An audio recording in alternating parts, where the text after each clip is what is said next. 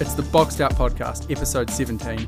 I'm Harry Worth, and unfortunately I ran into mic issues this episode, but it's an absolute banger, so we're not re-recording it, but just bear with us. I hope it's fine. As always, it's Jack McDonald. Here we are.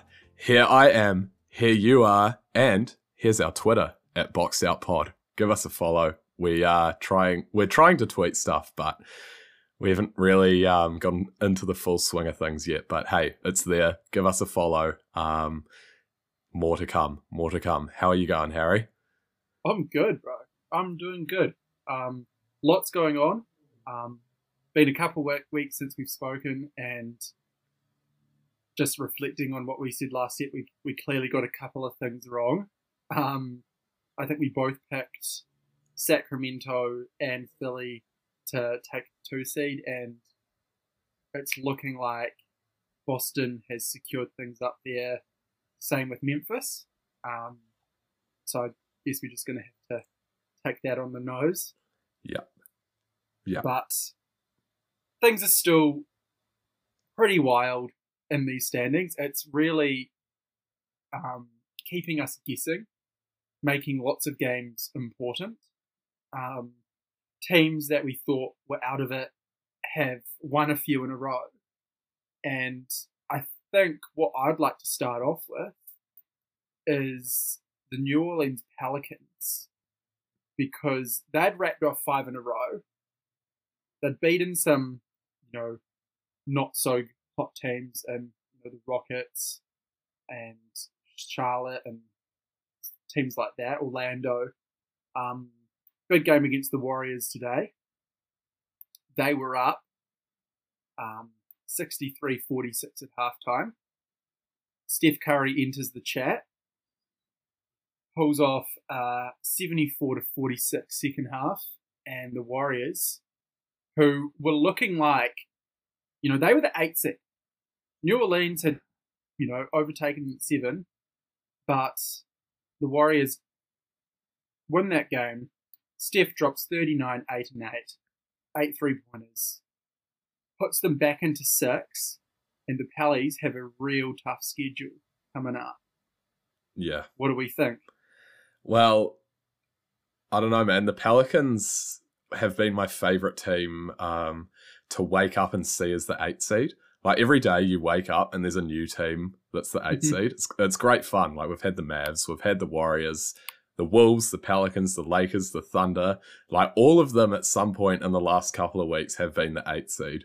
So, I don't know. I just love that. It's fun, and it just goes to show how unpredictable things are. But the Pelicans, it's going to be rough going forward for them. They haven't really shown many signs of life, even with this win streak.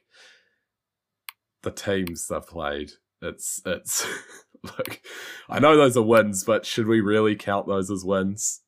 So just looking at it, it's the Rockets, the Spurs, the Hornets, the Clippers, and the Blazers. So, hey, I mean, congrats on beating the Clippers, but the rest of those teams are, I think, purposely trying to lose at this point and have been for a while. Look, man, I still think they're gonna fall out of the play-in. I think they're going to end up in 11. Yeah, the Pelicans. And I don't think they're going to go anywhere until they get their best player back, who has shown no signs of coming back. They're in a tough spot, but it's just, you're not going anywhere without Zion. No, I agree. And so their remaining 6 games, they've got the Nuggets, the Grizzlies, the Kings, the Knicks, the Clippers again, and the Timberwolves. Some tough teams there. That's the top 3 in the West, plus the Knicks, and then 2 huge games against the Clippers and the Wolves. I'm not too confident in them anymore either. I know I was very hot on them to start the season, midway through the season when they were looking good. I'm interested on this from the Golden State point of view. I think this team have a penchant to get down early. They have for a long time. That's sort of been what the Warriors have done, and they've relied on those heavy third quarters. Possibly they're showing they've still got that, or at least, having Steph Curry on your team along with those other guys means that every now and again they are going to explode for a big quarter or two. Will it be enough for a deep playoff run? I don't know, especially without Andrew Wiggins. How late are they going to leave it? Yeah. Well, seriously, I have been saying for quite a while, they came right last season, they'll come right this season, and once I see that, then I can make a proper judgment on them. There's 7 games left. They've got 5 games left. There you go. They've got 5 games left. We're not. I still don't know how to judge this team. Obviously Steph Curry, greatness. He's amazing. We know that. Andrew Wiggins, he's been gone for a while. We don't really know why, personal reasons, but I think he's kind of key to this team's defense. Missing him hurts. But really, I don't have much to say about them until it clicks. And if it doesn't click, then they're just going to be a standard 6 seed that you see every year that doesn't really do much. Yeah. I don't know if that would be a standard 6 seed, because you're a 6 seed that's won 4 championships in however many years, 6 years, 7 years. Yeah, I mean, even then, but why have they not shown that this season? Yeah. It has been a messy season. There's been nothing at all to prove to anyone that they are a championship caliber team. I know what they've done and I know who they are, but you got to judge it season by season. And if they're still, they've only got 9 wins on the road all season. That's the 4th worst in the league. Yeah, and they're relying on some guys that most contending teams wouldn't be relying on to play big minutes. Kuminga's been playing a lot more minutes lately and been playing, pretty well. It's kind of a shame that he hasn't been unleashed earlier in the season, and that he's getting these reps in so late. But yeah, it'll be interesting. Well, I mean, that Kuminga not playing more probably points to exactly how we're feeling right now, where we're waiting for them to turn it on, and the Warriors have probably been waiting too long to let Kuminga have a go because they've been waiting for the normal starters to turn it on. But now Wiggins has been out for so long, they need a wing, and Kuminga's that guy. And what this should have been happening earlier in the season, so he's ready to go in the playoffs. But I don't know. It's just a weird approach, and I know they can beat anyone, and I know they're a 6 seed, but they're not going to have the odds of a 6 seed to win the title. I know they can do it, but you really would like to see some sort of indication that they can turn it on just for the last 6 months, Yeah, I've seen a couple of things flying around out there that perhaps they don't really want to get the 5th seed because that means Phoenix in the first round, and I get it, KD is scary. Because that loss the other day, segueing into the Timberwolves here, that loss to the Wolves was pretty bad. They were up quite a bit at the end of the game there. Steph Curry drives into traffic, does one of his patented over the shoulder passes, puts Draymond in a bit of a tough position because he's outside the 3-point line with defenders running at him. So Draymond tries to flick it back to him. Who was it that stole the ball? Was it Kyle Anderson? Or McDaniels, possibly? I think McDaniels. Anyway, the Wolves get a steal. Karl Anthony Towns transition 3-pointer. The Wolves absolutely steal that game, and they have surged all the way up to 7. Huge. What a surge. 4 in a row. Karl Anthony Towns is back. Conley is in the mix, sort of unleashing a bit more from Gobert. What are we seeing from the Wolves? Conley is better than D'Angelo Russell, and I will die on that hill. He is better for this team. For this team, for sure, yeah. I think for any team, really. But you'd much rather have Conley here, because he's a better passer, a better defender, more efficient shooter, but also he's played with Gobert for how long? Like, that's chemistry right there that Gobert needs quite, yeah. Well, yeah, he needs his training wheels, and he needs a helping hand. So Conley can give that to him and throw him some nice succulent lobs to throw down. But seriously, Conley is good, and when you have a scorer like Ant on this team, and you have a scorer like Towns on this team, you don't need D'Lo to be chucking up these shots. Anyway, that been and gone. D'Lo's off the team. Conley's been good for them. And McDaniels, oh my goodness, man.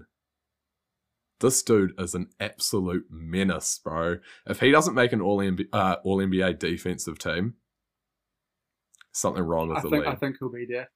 He has to be, man. He absolutely has to be. He's incredible. And Ant is no slouch either on that end. I think they've got the makings of a team you don't want to see in the first round. Like, they are very scrappy. They play hard.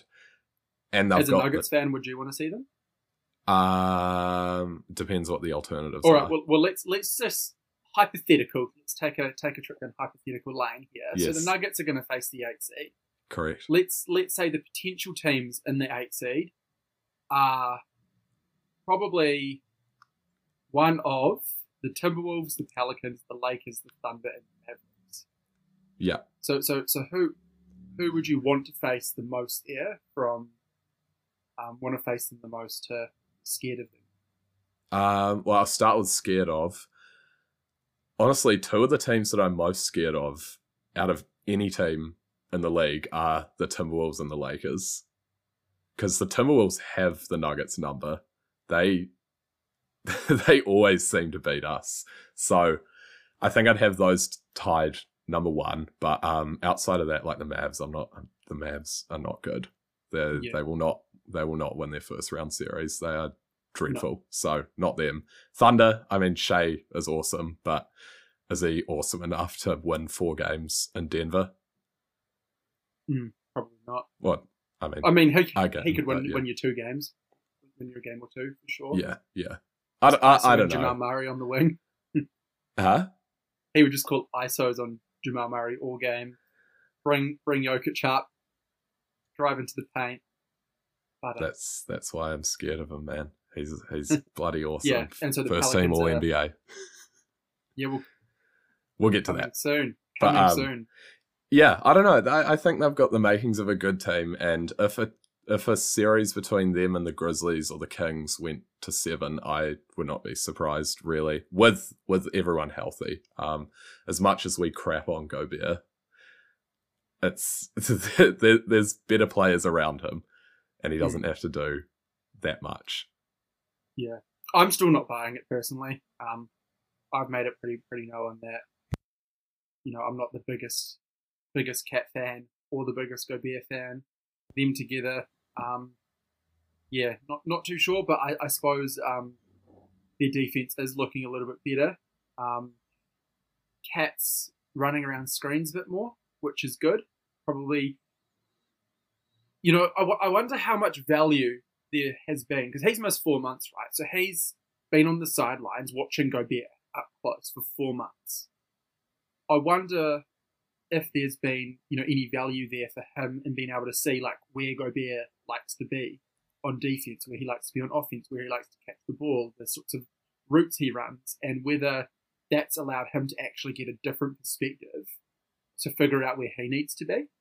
Yeah, I mean, I don't think that would hurt. I think it probably would be better to be doing that in person, but you can probably dedicate more time to doing that when you're on the sidelines. So I think that probably helps a bit. But fundamentally, they just don't mesh very well.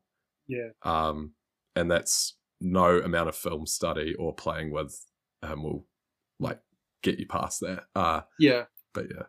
I just don't know if Cat's the sort of guy that would notice those sorts of things while he's trying to get his own stats.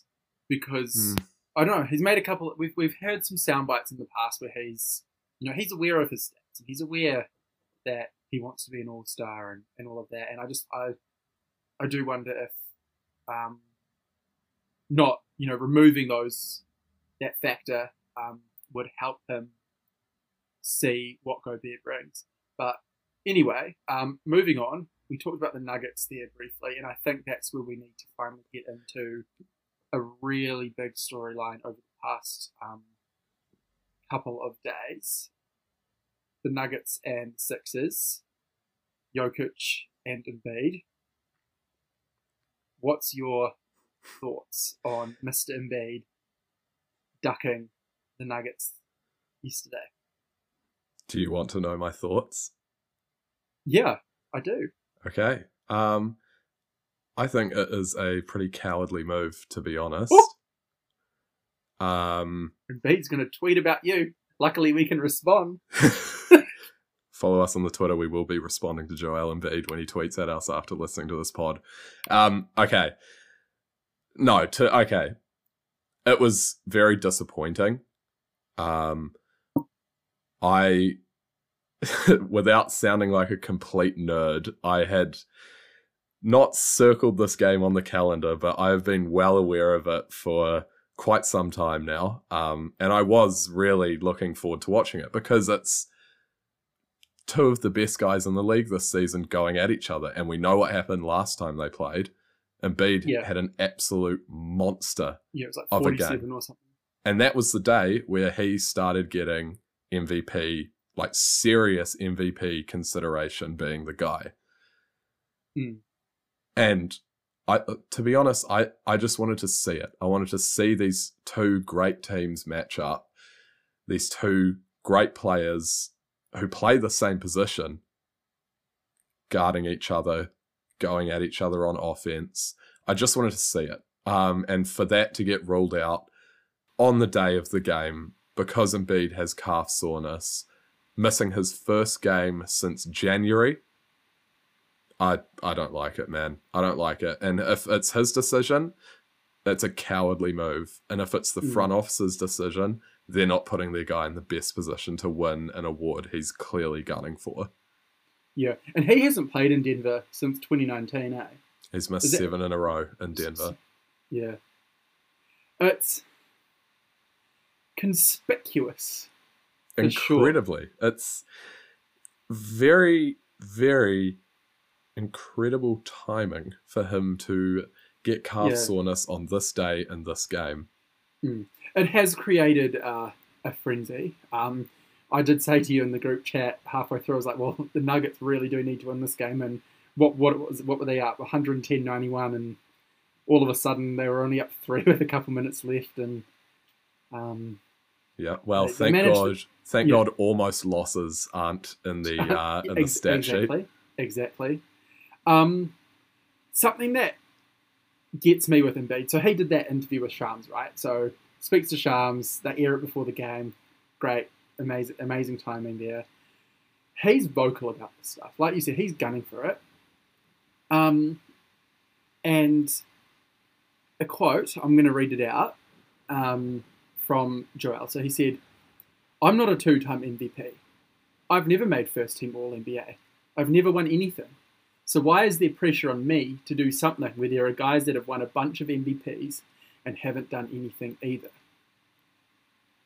Okay. Can I answer Mr. Embiid's question there? Yes. Give us an emotional answer. So, Joel, you'd like to know why. Number 1, saying shit like this puts a target on your back. And 2, you have had some pretty damn good teams over there in Philadelphia with some seriously, seriously good players, and you have done absolutely nothing with those opportunities. Taking shots at Jokic like that, saying, oh, he's a 2-time MVP, blah, blah, blah. You've been in the league longer than Jokic. You have made the playoffs more times than Jokic and done nothing with it. That's why there's expectations. That's why there's pressure. And to be honest, people are saying, oh, if Jokic wins 3 in a row, he has to at least make the finals. Sure. He probably should be making the finals this year. But that same pressure applies to Embiid, where what's next? Harden's only going to get a year older. Mm-hmm. The team, like, I don't know. It just contradicts a lot of things he's said in the past, and the expectations are there for either of these young guys. I don't know. I just think it's a bit of a silly thing to say, and then like try and pass the blame off to someone else. Like, bro, everyone's got this pressure. You and Jokic more than most other players in the league, but you've still got that pressure. You can't just say there's nothing there because you just want to say there's nothing there. Yeah, so let's move Jokic to the side for a second here and just look at Embiid. So he's never made it out of the second round. Understanding that, yes, there's that Kawhi buzzer beater in there, but still never made it out of the second round. Joel Embiid, last 5 playoffs. So players' stats in the playoffs tend to be inflated because they're playing more minutes, because the games are more important. So his minutes have increased by, on average, 2.5, 3 minutes in the playoffs. His playoff stats for his career are 24 points, 11 rebounds, 3 assists. Working backwards from last year in the playoffs, Embiid put up 23, 10.7 and 2 on 48% from the field. That was a decrease on his averages from the regular season by over 7 points a game, by over a rebound a game. The year before that, 2020-21, he put up 28, 10 and 3, the same numbers as his regular season. 19 and 20 is the only year that he's had any form of increase just to scoring. In 2018-2019, his playoff numbers, a decrease in scoring by 7 points a game and a decrease in rebounds by 3 points a game. And then 2017-2018, another decrease in scoring by a point. Embiid's fourth quarter averages in the playoffs, 5.4 points, 2.4 rebounds, half an assist on 42.9% shooting and 23% from 3. The reason why there is pressure on Joel Embiid this year in particular is because his last 5 years in the playoffs have been marred by disappointment, by his own game struggling. He's not as effective. His numbers back that up.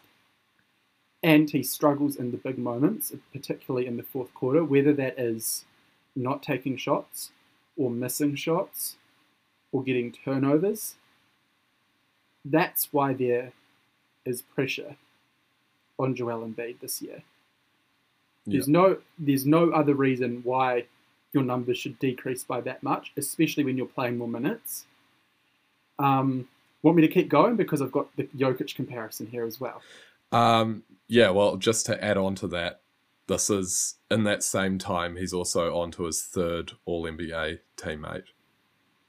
Yeah, so who else did he have? Harden, Ben Simmons, Butler, and Ben Butler. Simmons. Yep. I mean, he's had a few different good teams. That Philly team with Simmons and Butler was very good. They were very unlucky. Very, very unlucky. But hey, it's all part of it. It is for sure. Now, okay, bringing Jokic back into the picture. Everybody knows, he hasn't had all NBA teammates. He hasn't even got had an All-Star teammate, or at least a current All-Star teammate. The thing with Jokic is he tends to elevate his game in the playoffs. So playing, again, approximately 3 minutes more per game. Last year, 21-22, averaged 31, 13 and 6 assists, 57% field goals, an increase of 4 points per game scoring. A trend I did notice, just disclosure here is Jokic's assists do go down a little bit, but that's because he's forced to score more. As he should, because he's one of the most efficient players in the league. Exactly. 2020, 2021, he increased his scoring by 3 points. 2019 and 2020, he increased his scoring by 5.5 points. 2019 and /2020 increased his scoring by 5 points. His fourth quarter stats, 5.7 points, so slightly more than Embiid, more rebounds and double the assists, but the key here is 50% field goal and 39% from three, 89% from the free throw line. Jokic is there in those big moments. He gets better in the playoffs. He elevates in the playoffs. He's done more with less. Yes, Jokic still has pressure on him because of the MVPs, absolutely. But Embiid has pressure on him for his own reasons. I mean, yeah, look, beautifully said, man. Thanks for doing the deep dive. No worries. Had to be done. I just felt compelled. I felt compelled when I saw that quote. I was like, oh, well, come on. I mean, it's interesting. It is a very interesting debate at the moment. And look, that it's no secret that Jokic gets better in the playoffs. That is like clear to anyone who's ever watched him in the playoffs. Yes, his assists go down, but if he's scoring more at this efficient rate, I don't that's clear that his assists go down. It's not like there's some reason that he's getting shut down or anything. He's doing it because he is just incredible at scoring. And he needs to sometimes. Like, look at some of these teams that have trotted out around him. I always say Facundo Campazzo and Austin Rivers were the starting guards in one of his playoff runs. Yeah, last year I think that was. You think he's going to assist to those guys? Not you, but people. Yeah. No, he's going to score more. And he's always proven to be a guy that steps up. I mean, goddamn, man, 2-3-1 comebacks in a row. Ate the Clippers for breakfast in that second one. He was insane. And he is always insane in the playoffs. Yes, there's pressure, but the pressure on Embiid, not only is there pressure to win, there's pressure to perform. Just bare minimum play to your level that you've been playing to in the regular season. So sticking on the topic of pressure, which players do you think have the most pressure on them these playoffs? Because out of anyone? Out of all the players, because I think in the top five, Jokic, Embiid, and Harden are in the top five. Mm-hmm.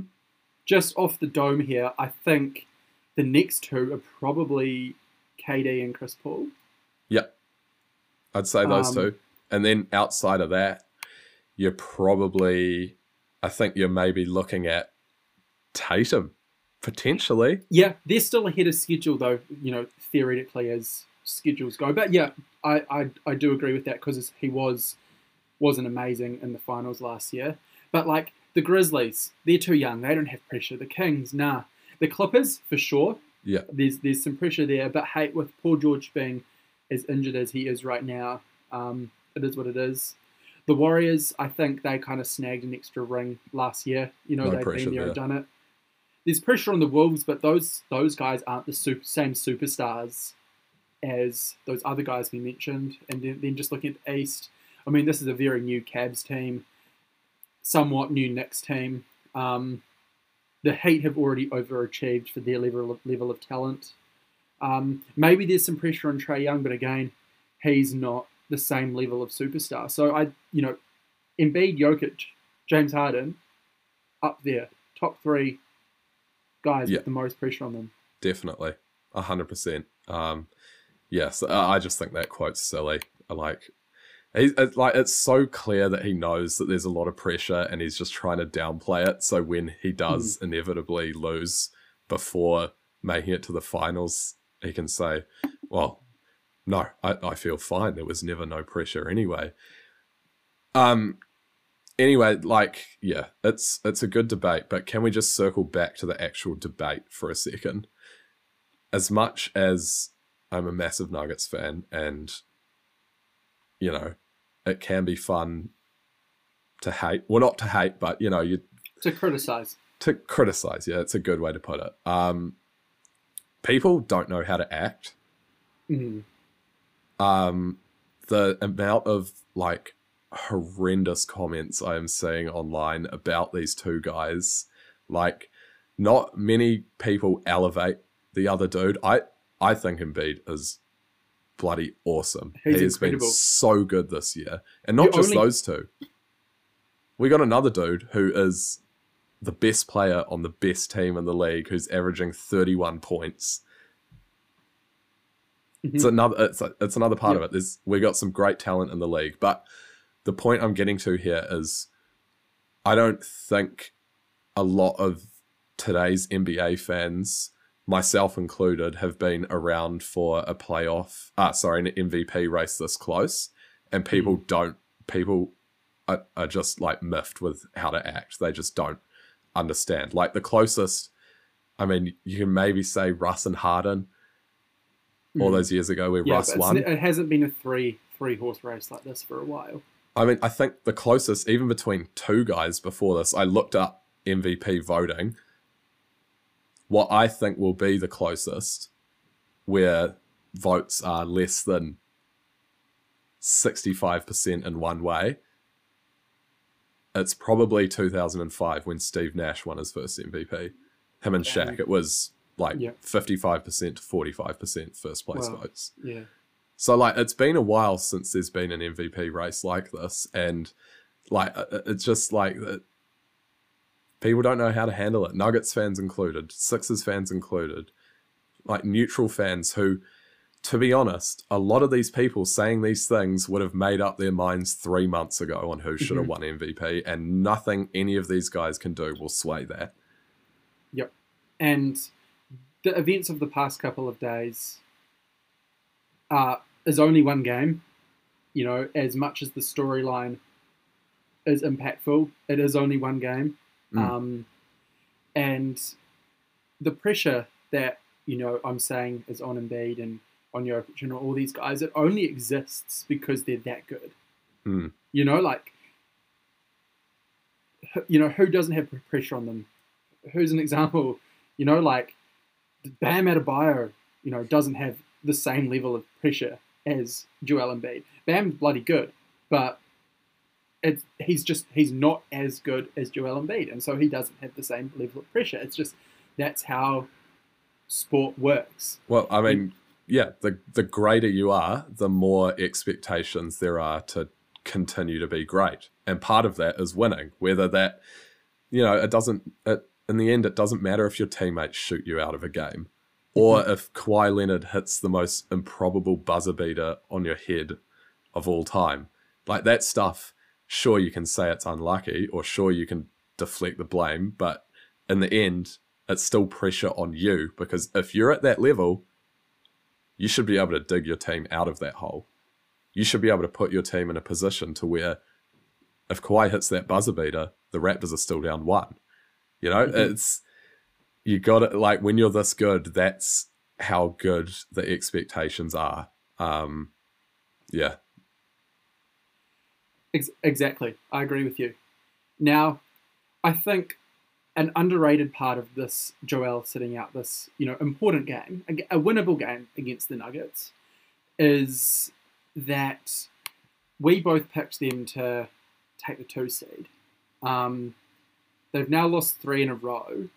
The Cavs actually went on a little winning streak there, and they're only 2 games behind the Sixers now.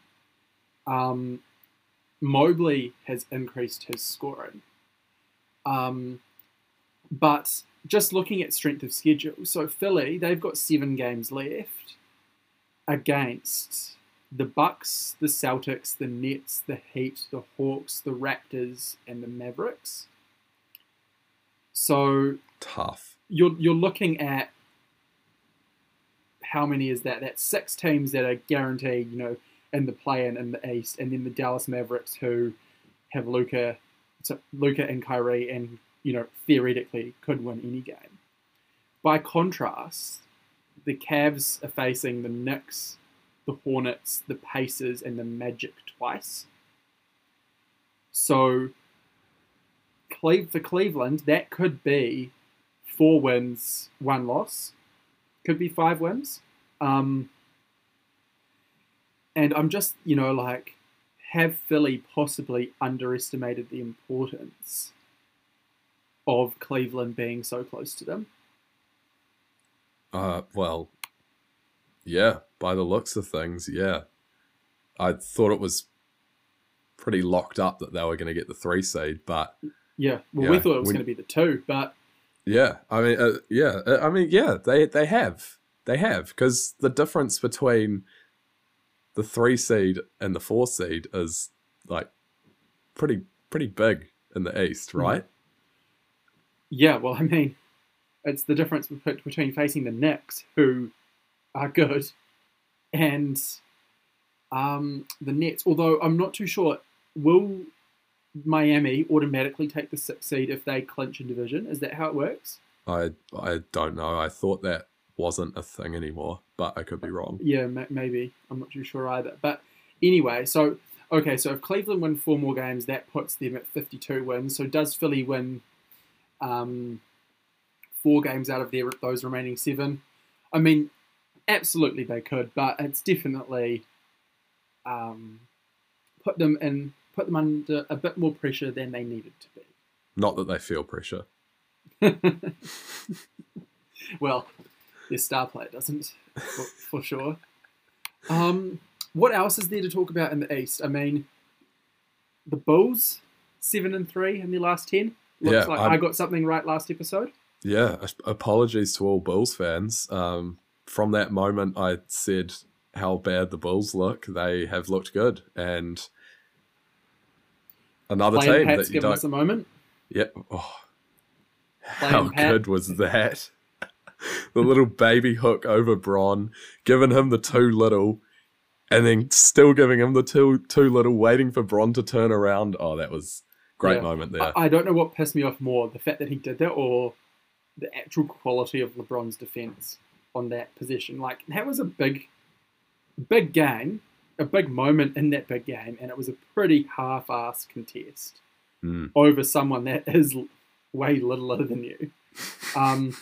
But yeah, it's cool to see LeBron back. There was a little bit of a flurry of controversy when both Woj and Shams, the head reporters, said that he was, eyeing a return in the next couple of weeks, and then he comes out saying, "I speak for myself," and blah blah blah. Then it's announced he's going to play the next game. Comes off the bench for the 2nd time in his career. You're missing something very important here. He went and saw the LeBron James of feet. Oh, I was getting to that. That was in the post-game interview. Oh, was it? Oh, I didn't know that. It was in the post-game interview, and they were talking about him coming back, and he said 2 doctors told him to have season-ending surgery, but he went to the LeBron James of feet, and he was told he could play. Damn. Yeah, we're the LeBron James of podcasts. I want to meet the LeBron James of feet. Oh, is it of feet or of foot doctors? Of feet. Oh, just of feet in general. That was what the quote was. Oh wow. Okay.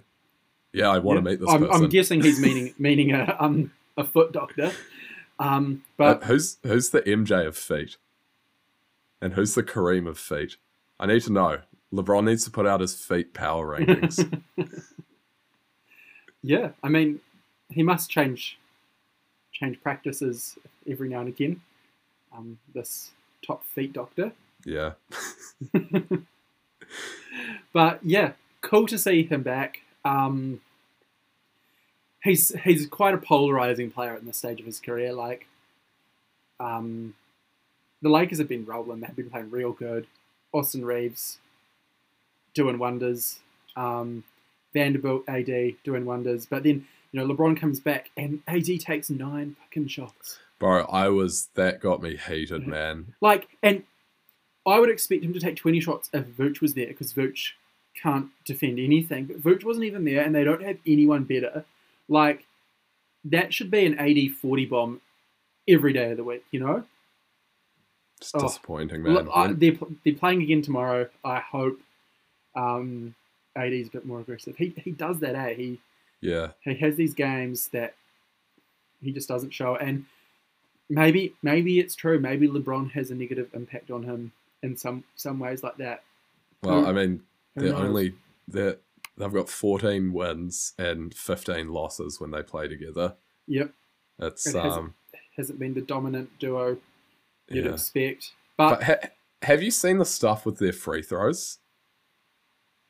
The fact that they've taken like 120 more free throws than it's like 260 more free throws than their opponents.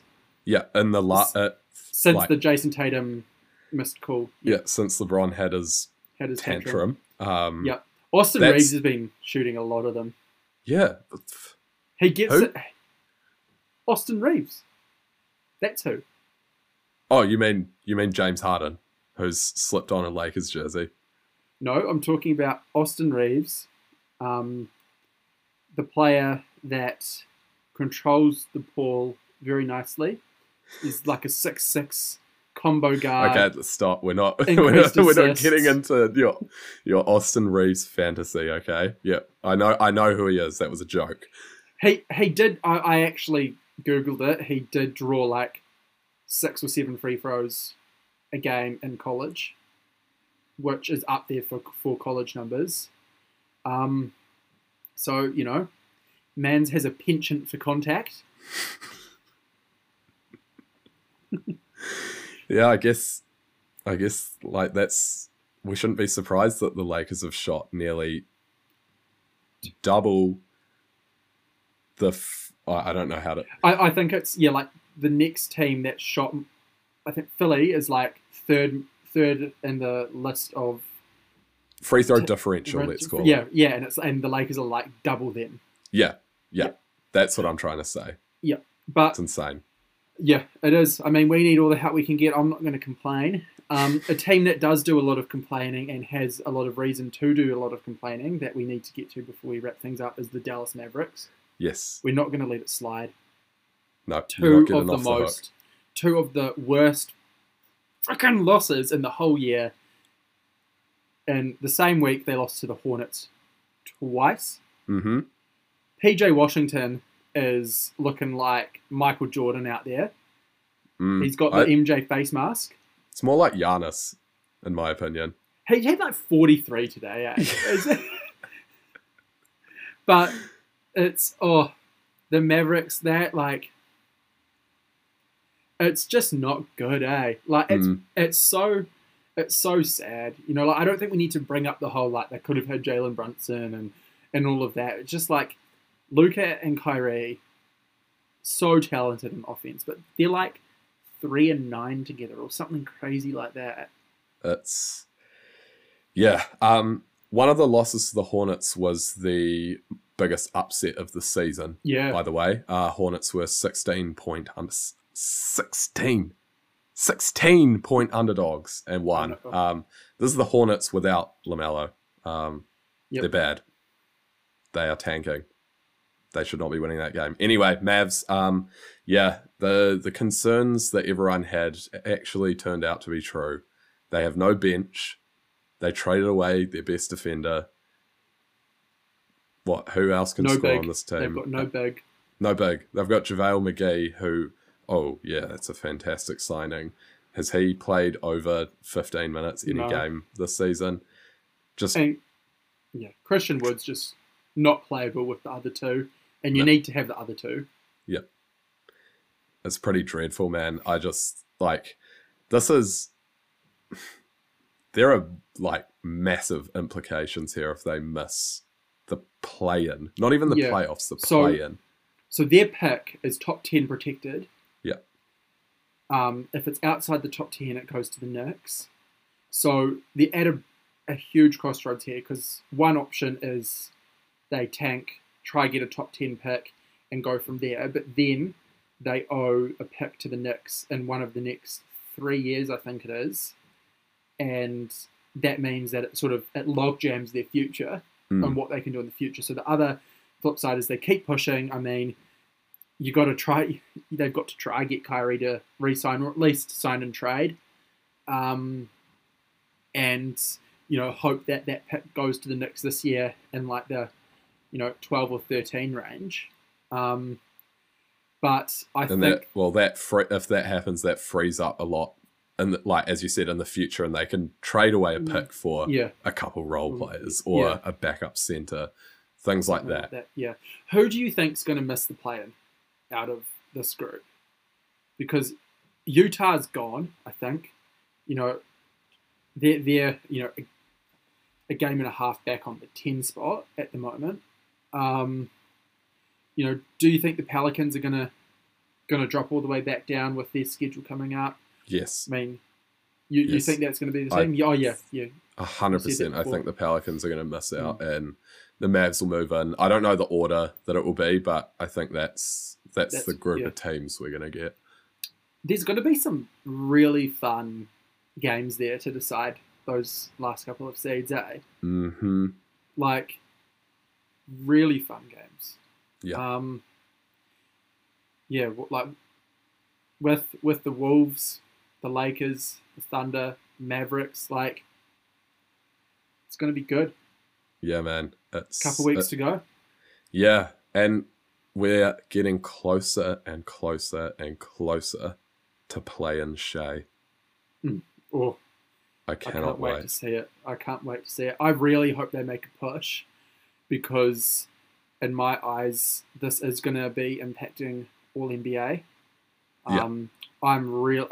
I haven't been as fizzed to do my All NBA teams as I am at the moment. A few things are going to go into it, but I mean, any other season, I think would probably be talking about our All NBA picks now. But because of how close it is, I do think it is going to have an impact. Like the fact that Dame's chucked it in. They're now 11 games under 500, 1-9 in their last 10. Dame's been shut down for the season.